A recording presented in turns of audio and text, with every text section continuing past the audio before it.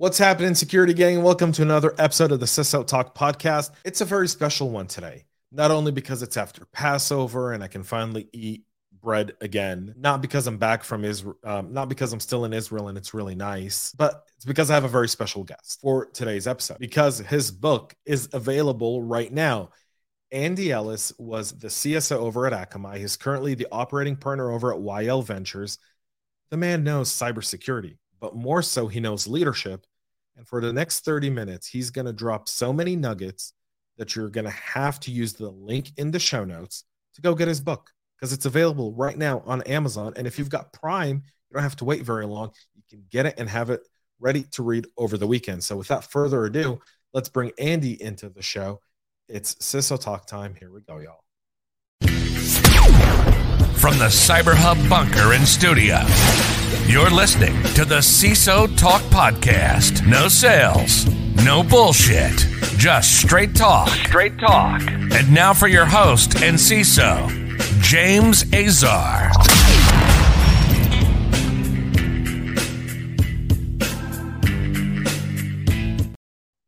Andy, welcome to the show.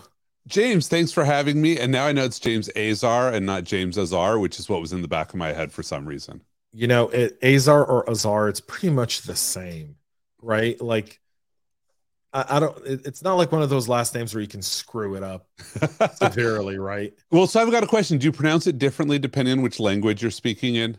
Yeah. So, because in the English, there's no ein, which in Hebrew exists. So in Hebrew, it's Azar. But in English, it's Azar, and same thing. So yeah, it's different. Well, I ran into this because one of my leadership practices is always ask people how they want their name pronounced, and then do that. And almost all of my Israeli colleagues are like, "Yeah, I don't care if you're speaking English, pronounce it this way. If you're in Hebrew, this way." And I'm like, "No, which one do you want?" And they're like, "I don't care. You can't get it wrong." Well, you know, it's really funny because you'll meet a Shlomo, and he'll be like, "Call me Sam." You're like, all right, Sam. And then you go to a coffee shop and they'll say Shlomo. And you're like, Shlomo? Who's Shlomo? And you're like, I'm Shlomo, but I tell everyone to call me Sam because it's easier because no one can really say Shlomo or they don't know how to say Shlomo or whatever the case may be. It's actually fascinating. I try to do the same, by the way. Whenever I'm speaking to someone whose name I have a hard time pronouncing, please let me practice your name. And I'll write it on a piece of paper 3, 4, 5 times. Yep. To make sure I pronounce it correctly and say it correctly. And then sometimes I do that so much that then I get both names stuck in my head and I can't remember which was right and which was wrong. And then I'm like, okay, every time we meet, I'm going to re-ask. I've had that happen to me so many times. So many times. It's not even funny. So many times. Well, welcome to the show. It's a big day for you today. Your absolutely huge day. My book just came out. So I guess even though you say no sales, I'm here to kind of sell my book, but really I'm here to talk about leadership. Well, your book doesn't need selling. It's a great book, Ryan, and I'm going to have you share with our audience a little bit about your book here in just a minute. But before we do that, for those who may not know who Andy Ellis is, what kind of brought you to the world of cybersecurity? How did your whole journey into security start? Well, I sort of got sucked into it without choice. I had an Air Force ROTC scholarship, so I was at MIT. And I got a call one day from this major in South Carolina. I was a junior at the time. And this is very weird because the way the Air Force normally works is you fill out this form that says everything you want to do in the Air Force. And I wanted to be a weapons systems officer in the backseat of an airplane or an air traffic controller. I thought that was a cool gig. So I had a whole bunch of operational roles. And I'd been studying Japanese. So I'm like, oh, I want to go to Japan, or I want to go to Europe, or I want to go to any of the cool places in the United States. So I get this call from this major. He's like, yeah, we're looking to bring people down to this brand new unit. And he's telling me all about it. And I'm like, this is weird. Is this an interview? Like, you don't get interviewed for your first job in the Air Force. And he said, and yeah, we get to do by name requests. And we want all of the, graduating, commissioning second lieutenants out of MIT with computer science degrees. And I'm looking at and I'm just counting on my fingers. I'm like, oh, that's me. So I ended up going to South Carolina, which was the only region on the planet that I had not asked to be stationed. I was technically an acquisitions officer, but I was doing information warfare. So the Air Force sent me to school to learn all about networking and computer network defense. We built some of the first, network defenses on the planet for an operational unit. We used Wheel Group's NetRanger, which became Cisco NetRanger, then Cisco IDS, I think, when Cisco bought it. And it's a lot of fun for me because now I work with the IDF folks who are graduate out of the IDF, and they all say, "Oh, I'm in 8200," and I just point at my wall and I say, "I have a commendation medal for doing cyber operations in the last millennium. So yes, I'm familiar with what 8200 is." And they all sort of just stop at that point. It's become this sort of running joke with all the 8200 folks. So that was where I started doing cybersecurity, and then when I got out of the Air Force, I went to Akamai, and I did that for 20 years. Akamai's story is unbelievable. One, because we believe that the founder of Akamai, Daniel, was the first victim of the 9/11. He was the first person murdered on 9/11. Yeah,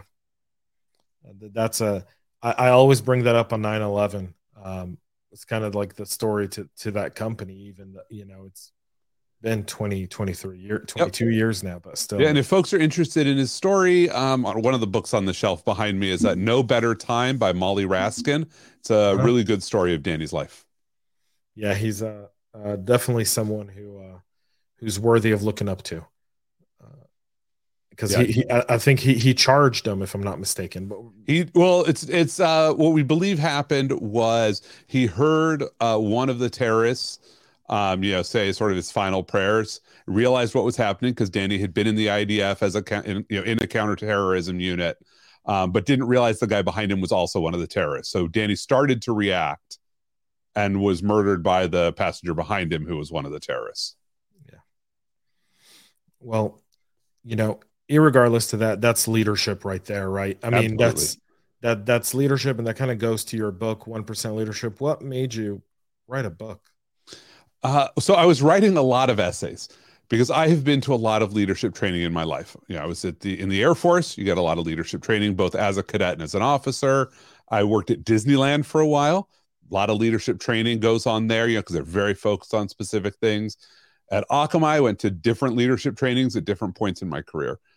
And one of the things that really struck me is that almost everybody has a solution, right? They treat leadership almost like a religion.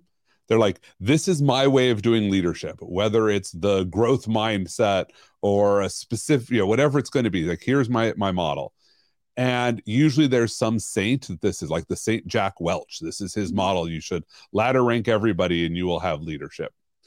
And so they teach you this sort of ideology that says you must do it this way. And it's one way. And they ignore all of the little things that actually made that leader a really great leader, at least for their time and their situation. And I found that what I would do is I'd go to a training and it would then go to my team, and I would then have to sort of write an essay that said, look, here's how to take what they told you with a grain of salt, that there's a nugget in there. It's good, but it's not all consuming. And I realized along the way that my philosophy of leadership was just to get a little bit better every day, to try to build an organization that reduced the energy cost just to exist so that you get more energy into value producing activities. And that all leadership is making work more effective. And there's lots of different approaches to it.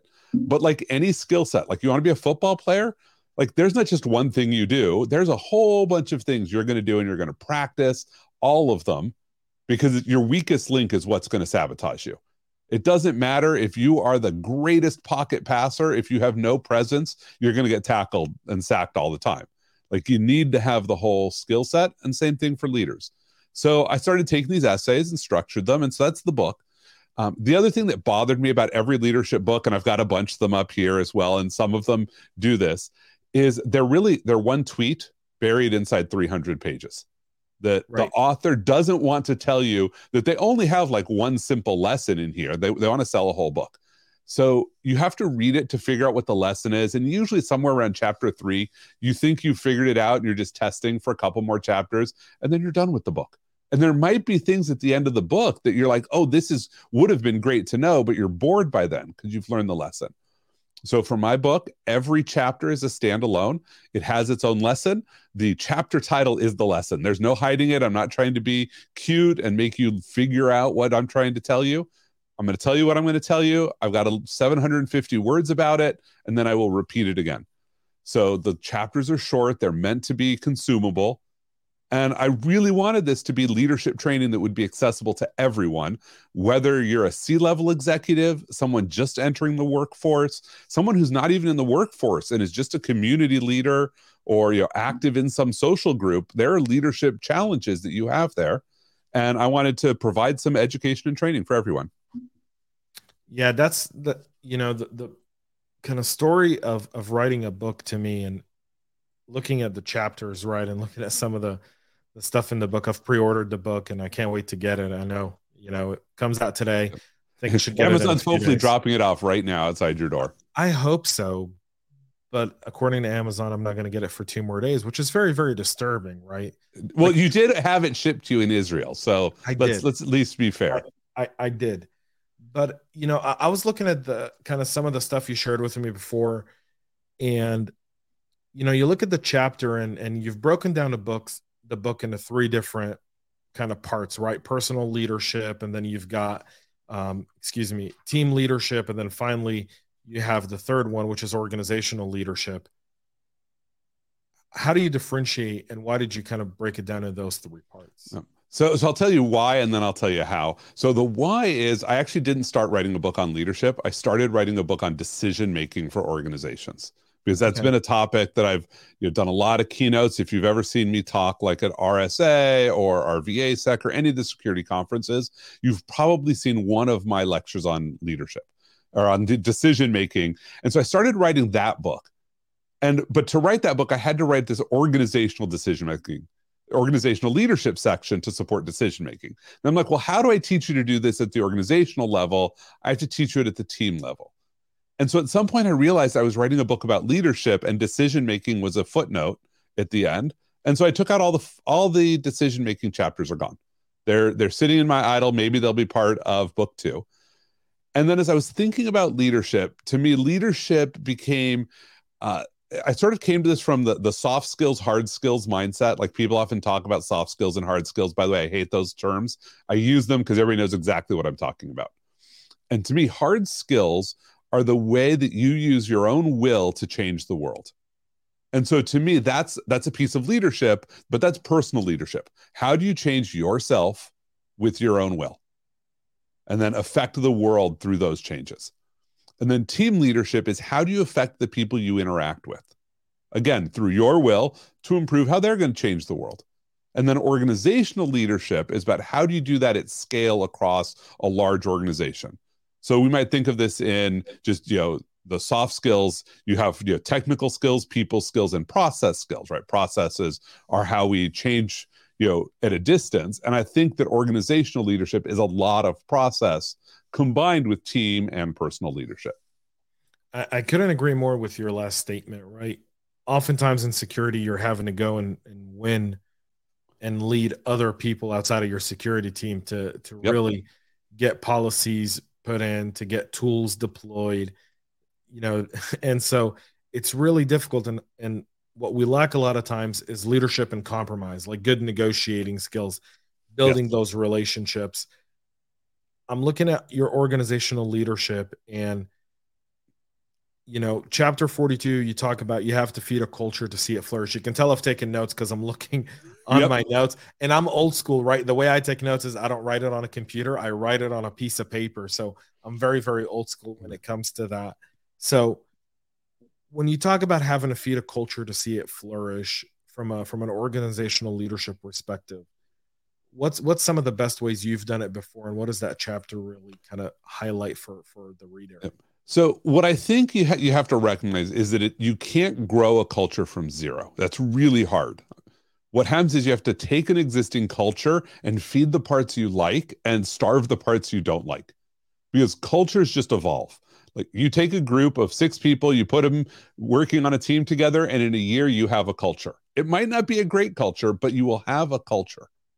And you might have people on it who are feeding what they like. And you have to continuously evaluate the culture to decide, do you want to keep it? Because there's things that work for 6 people that will not work for 50. Like, I'll give you an example. It used to be this thing in security teams. I don't know if it still happens, where if somebody left their screensaver unlocked, you'd walk by and you'd send email from them. And you do things like, hey, I'm buying coffee for the team, or whatever it is. It's humorous. And when everybody knows everybody and you all have these tight relationships, like that's a piece of your culture that's actually pretty healthy. It can be a lot of fun.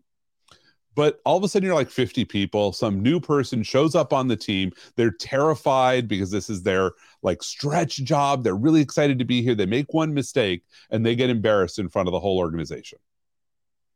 I've done that on Slack. I don't send emails anymore. I just go on Slack and say, I had a line that said, my CISO caught my computer unlocked right while I stepped away. So this is a message from the CISO to everyone else. Don't be that guy with a funny Don't be that person. But the problem is that works within some cultures, but that can actually be pretty toxic in different cultures. Correct. I mean, it worked in our culture because we were a tight-knit group. So that's the sort of things you have to decide what pieces of the culture you want to keep feeding and which ones start dragging you down. Like we had in the early days at Akamai, we had free soda. There were vending machines on every floor. Like just walk over, get yourself a soda. And then they started to notice that like there was soda that was being consumed way faster than expected. So they made it 25 cents a soda. And it didn't act like it reduced it a little bit. But there were people who were like, they thought it was a perk that at the end of the day, they'd walk over with their backpack and they'd fill it up with soda and take it home for their family. Like, and now you got to think about like, what do you do in that situation? Like, how do you deal with it? Like we ended up basically, the soda ended up being like 70 cents. You know, we were basically paying market prices. And then they eventually took them all out once they decided they weren't healthy for us. But like, these are these interesting things you run into, which is you have to look at all your pieces of culture and decide what do you want to have in your culture?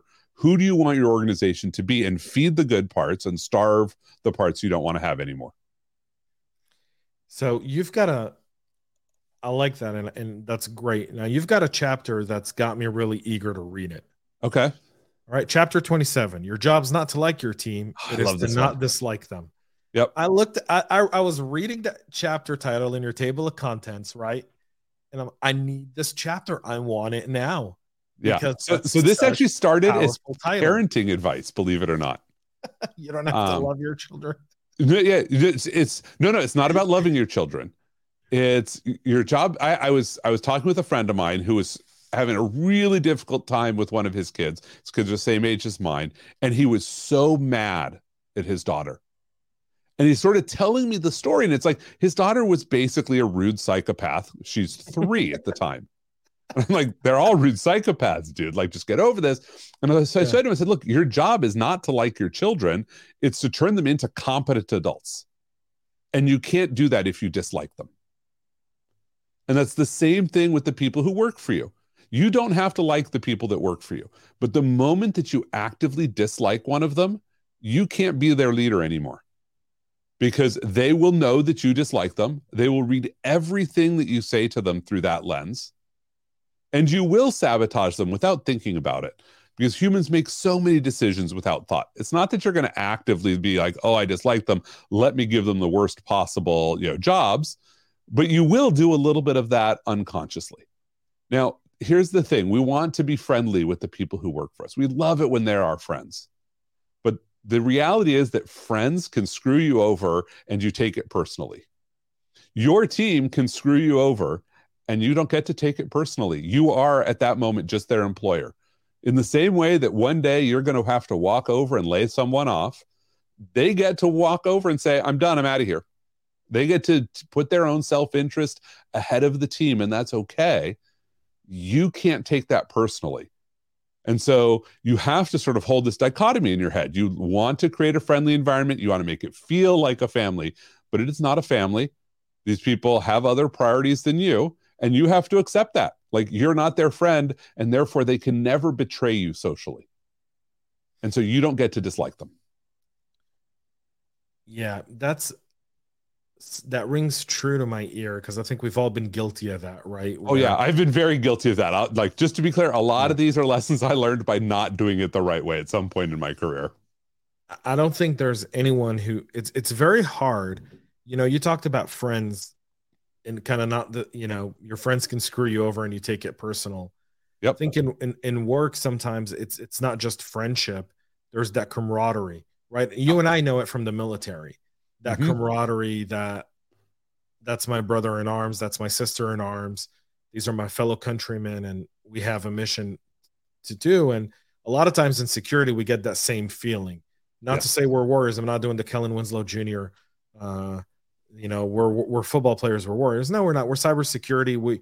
We are in the state of warfare, right? That's the nature of our business. Is the nature of our business is we're in information warfare, like Yep. how you started, right? We're trying to defend our organization, our business from potential malfeasance, and the people we serve with, we feel are our backbone. So how would you talk to someone who, kind of develops that maybe lack of commitment that you see from them? And so they develop that dislike, and then it kind of ends up being toxic and detrimental to a culture that's taken you a year or so to build in your team. Right. And so I think you have to, whenever you're adding or subtracting people in your organization, you have to recognize that they change the organization with their presence. And for most organizations, it's okay to have people who are not committed to the mission. Like if you have somebody who they're there 9 to 5 and they're going to do great work while they're there, but no, if their attitude is, if you call me at 3 a.m., I'm not answering the phone because that's not what you're actually paying me to do. Like you actually have to accept that. That's not them hurting the culture. That's you have an unsustainable culture. And that's an ugly, hard truth for people to sometimes accept, that we build very unsustainable cultures. Right? And we take advantage of people and we reward them for being taken advantage of. We have a whole conversation about that dynamic. But at the end of the day, like if they absolutely don't fit, get them out of your organization. Like if you have somebody that you dislike and you can't get over it, then you need to manage them out of your team. And that's okay to just say, this doesn't work. There's a lot of reasons you manage people out of a team, and that's a fine one. And you can manage them out gracefully. You can say, hey, guess what? I don't think this is going to work for us. So why don't you take the next 6 months looking for a job? Because I don't want to do paperwork to put you on a PIP like painfully. And I'll help you go find your next job. But I don't think this is the right fit for either of us.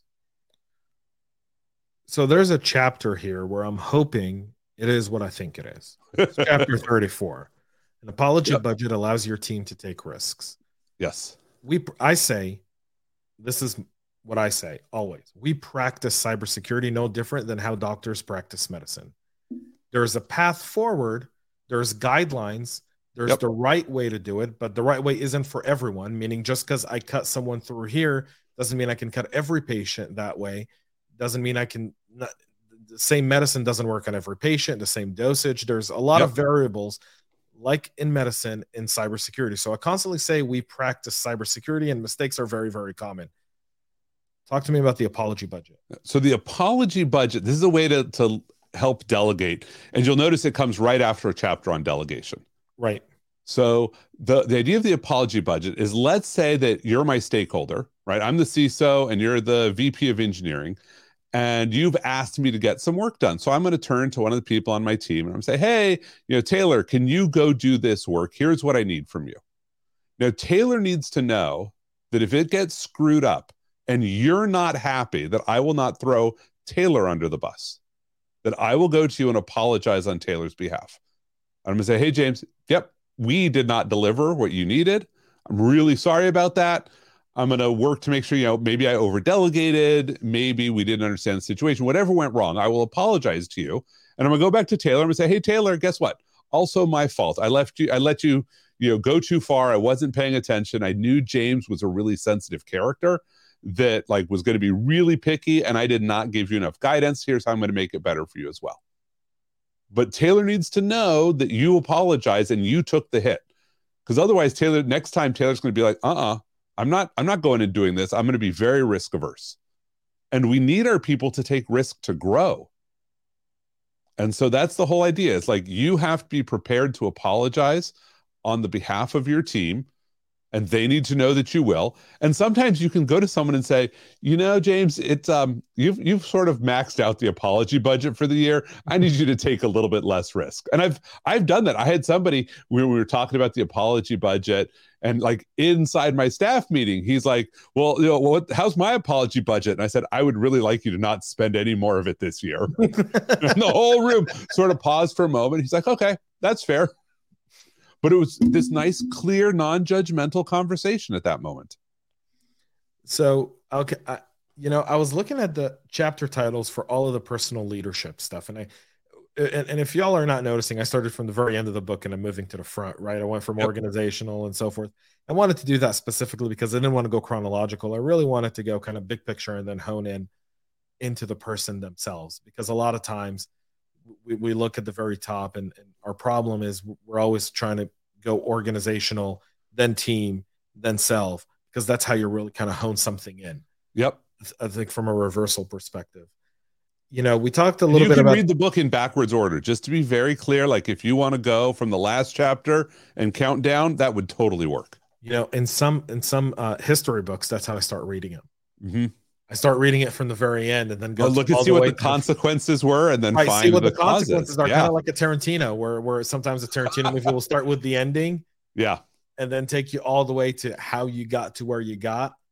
So I kind of find that to be sometimes very, very helpful in terms of trying to think about something, at least in my brain, right? So one of the things you talk about here in kind of personal leadership is, sorry, I had it here. Even if you don't succeed, a story about failure can be a reward. And that to me, I come from a startup that recently failed, and it's part of my book is kind of that failure. So, help other people understand what that means. Yeah. So I saw that title and I got it. This is sort of a riff on I think experience is what you get when you don't get what you want. That look, we try and we fail all the time. Like my life is littered with failures. Right. But the story of what happened is sometimes really helpful for a lot of things. One is for your own affect. Like just because you failed at something, like I got kicked out of MIT. I came in as a freshman. They kicked me out at the end of my freshman year and said, you are not ready to attend college. Like go away. And when you're ready to come back, we have a separate path to let people back in. MIT really does want you to graduate, but you're not ready. Like that's just a story about my failure. That here's the reward. First of all, if you're listening to this and you're at that point in your life, it can get better. Like you can see that this gets better for someone else. The second is it helps me sort of come to terms with what was a really painful moment in my life. Like getting email wasn't an email. Getting the letter from the Committee on Academic Performance was a really painful day. Like now I got to go to my parents and be like, guess what? I don't have a job. I don't have a job, and I don't have a place to go back to at the end of the summer. And they're like, go get a job and move out of the house. Right? It's what I needed. It's the kick in the pants that I actually needed to start figuring out my life. But that's a story that's really helpful. And where it's also becomes helpful in an organizational context is every failure teaches something about why the failure happened. Right. And when you can tell that story and have that reward, and sometimes it's just joyful. Like I think type 2 fun is one of my favorite sort of references for this, right? The fun that you have not doing an activity, but in telling the story about how awful it was. Like those are gifts. Tell that story. Maybe other people like, oh, I want to run that marathon or work an incident shift or whatever it is. Or maybe they want to avoid them and they can learn from your story how to avoid the problem. I couldn't agree more with that. There's so much, you learn more from failure than success. I think that's 100% true. Absolutely. There's no such thing as just a constant stream of success in life. That doesn't exist. Anyone who says it does is lying to you. Right. You just look in your face and say, you liar. Yeah. Here's an important part about it as well, which is I know people who don't like to tell the stories of the failure because they like where they ended up. And so they feel like in looking at a failure, they have to say, well, I wish I hadn't done that. And it's okay to say, like, at the time, I wish I had done better. It all ended up working out, but I want to tell the story so that other people can make better decisions at that moment. Yeah, we've all made a bunch of failures. I may have to do just a small 5-minute podcast in the future about just my failures and what I learned from them. Can you really do that in only 5 minutes? I don't think I can do it that quickly. I think I can take 1 or 2 of them. Oh, there you go. Yeah, that would totally work. Right, not all of them. I think if I did all of them, I'd be streaming for like 2-3 weeks. I'd probably do a fundraiser at that point, right? Oh, that'd be awesome. I'd tune in. The book has me really, really excited to get my hands on it and read it through, because I think there's a lot of stuff in this book where you start to kind of put it through, and it's take one little thing and make it right. Take one little piece of nugget, practice it, put it through, go do another one, go do another one. Yeah, and then come back to ones you've already practiced and practice them some more. Like I am still practicing everything in this book. Like I am not done. Are we ever done though? No. Andy, like, are we ever done? I don't think we're ever done. At some point you run out of energy because you're in the grave and then you're done. You know, some people are in the grave and we still learn from them being in the grave than we do when they're alive. Right. And then you leave behind, hopefully, a lot of these lessons for the next generation. Yeah. You leave behind that legacy. So we're almost at time. And I can't believe we've been through nearly 30 minutes of this conversation because I have so many more questions. But I'm going to have to hold them. Yep. And potentially we do another one of these, maybe at Black Hat Live. Oh, I would love to. That'd be fantastic. Right. Because I think you'll probably be there with the book. And I've already read the book and I can, pick your brain a whole lot more and we can geek out on the book. So I want to put you on the hot seat, Andy. As a CISO, I want to welcome you to my buzzword graveyard. Okay. And ask you to bury a buzzword.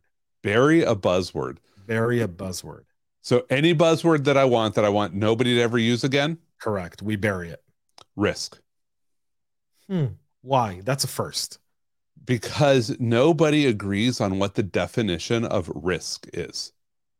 And so I think that as security practitioners, we need to be very careful about using it because it sets off a lot of alarms in people's heads. They hear us say risk and they think it means one thing or another thing. We need to be more precise. We need to talk about unacceptable losses, the consequences of bad things happen. We need to talk about risk with unacceptable losses. Unacceptable losses for the outcomes, hazards for the dangers we have in our environment that might lead to them. Talk about attack paths for things that adversaries might do to engage hazards to achieve unacceptable losses on us. Maybe attack scenarios to make them general, like ransomware is an attack scenario. Like there's a whole bunch of ways that an adversary might exploit some hazards to end up with an unacceptable loss in our environment.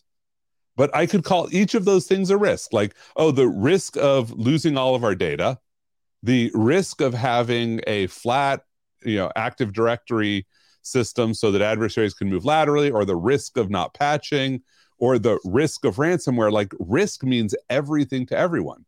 So I want to bury it. Stop using it. See if you can go a day talking to somebody about a problem in the environment that you would like to fix and not use the word risk.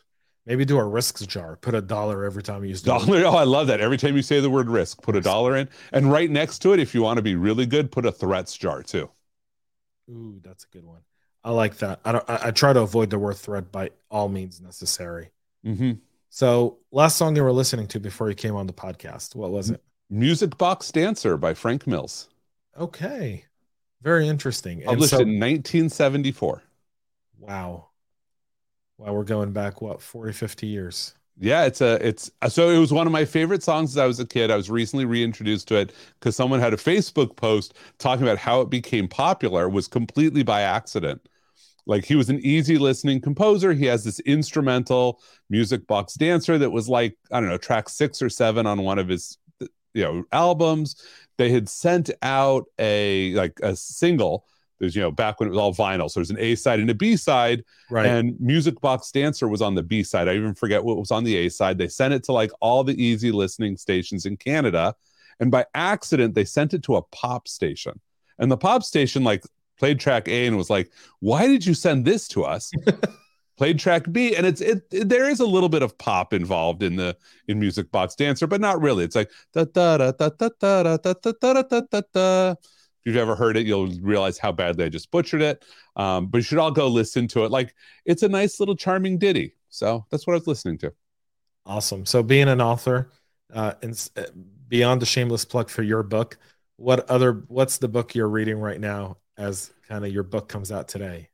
Oh, well, the book I'm reading right now is, I'm blanking on the title. I read so many things on Kindle that just got auto-delivered. I read a lot of lit RPG where like people have the game consequences going on with them. It's Seth Ring's new series. I think it's The Forger. He had a previous series and then somebody's come in and done. And the characters have now moved on and they get a new series because they had maxed out all their levels in the old universe. Very cool. Max out all your levels in the previous universe. That seems like the ultimate human initiative, right? Let me max out all my levels. There's this whole set of new sci-fi / fantasy that's like, oh, a game universe has just taken over our universe, and now you have a stat sheet that you can interact with. And like, it's fascinating sort of seeing how people write novels in that world. I think we all have one stat sheet in this life, and that's how do we treat other humans? I think that's a great stat sheet. And you can get 1% better at that. Yep, you can, just by reading 1% Leadership. The link to the book, folks, is in the show notes before. Go grab it. It's on sale today at Amazon, Barnes & Noble, and your favorite local bookstore. And if your favorite local bookstore doesn't have it, say, what? You don't have 1% Leadership by Andy? What? Yep. And if you bring it to RSA and find me, I will autograph it. Tell me you listened to it and bought it because of this. I will autograph it and say something extra special in it. Oh, that's super awesome. I won't be at RSA. I'm still in Israel, but I wish y'all. Yeah. Well, James, you can find me, and I promise I'll autograph your copy. I will see you at Black Hat. That's what. Okay. That's for sure. If I don't see you before that in Israel. So for everyone tuning in, go grab Andy Ellis's book, 1% Leadership. You can find it on Amazon. The link is below. Go click that link. Order the book today. You don't want to miss it. A great book, very easy read, very, very easy read from the sounds of it, with a lot of great nuggets. Andy, thanks for coming on the show. Really appreciate you taking time out of your busy day, launch day, to be here with us. Well, thanks for having me here. I appreciate it. All right, y'all. That's it for CISO Talk. Please make sure to subscribe, tune in. We'll have another awesome episode next week as we continue this season. This season ends in June. Then we'll be off July, August, and then mid-August we'll come back with season number 4. So we'll have a summer break. That's kind of the new format we're doing here on the show this year, and then going forward, just kind of give ourselves a little breather so that burnout doesn't become a real thing. So thanks everyone for tuning in. Thanks for being part of the show. The awesome Andy Ellis. Go check him out. And also the link to his LinkedIn page is there below. Go and follow Andy. He drops always. There's a lot of wisdom from Andy on LinkedIn, so don't miss that. That's it for here. Thanks everyone for tuning in. Have a great rest of your day. And most importantly, stay cyber safe. Make sure to subscribe to our podcast and share it with your friends and colleagues. And get all the latest information at cyberhubpodcast.com.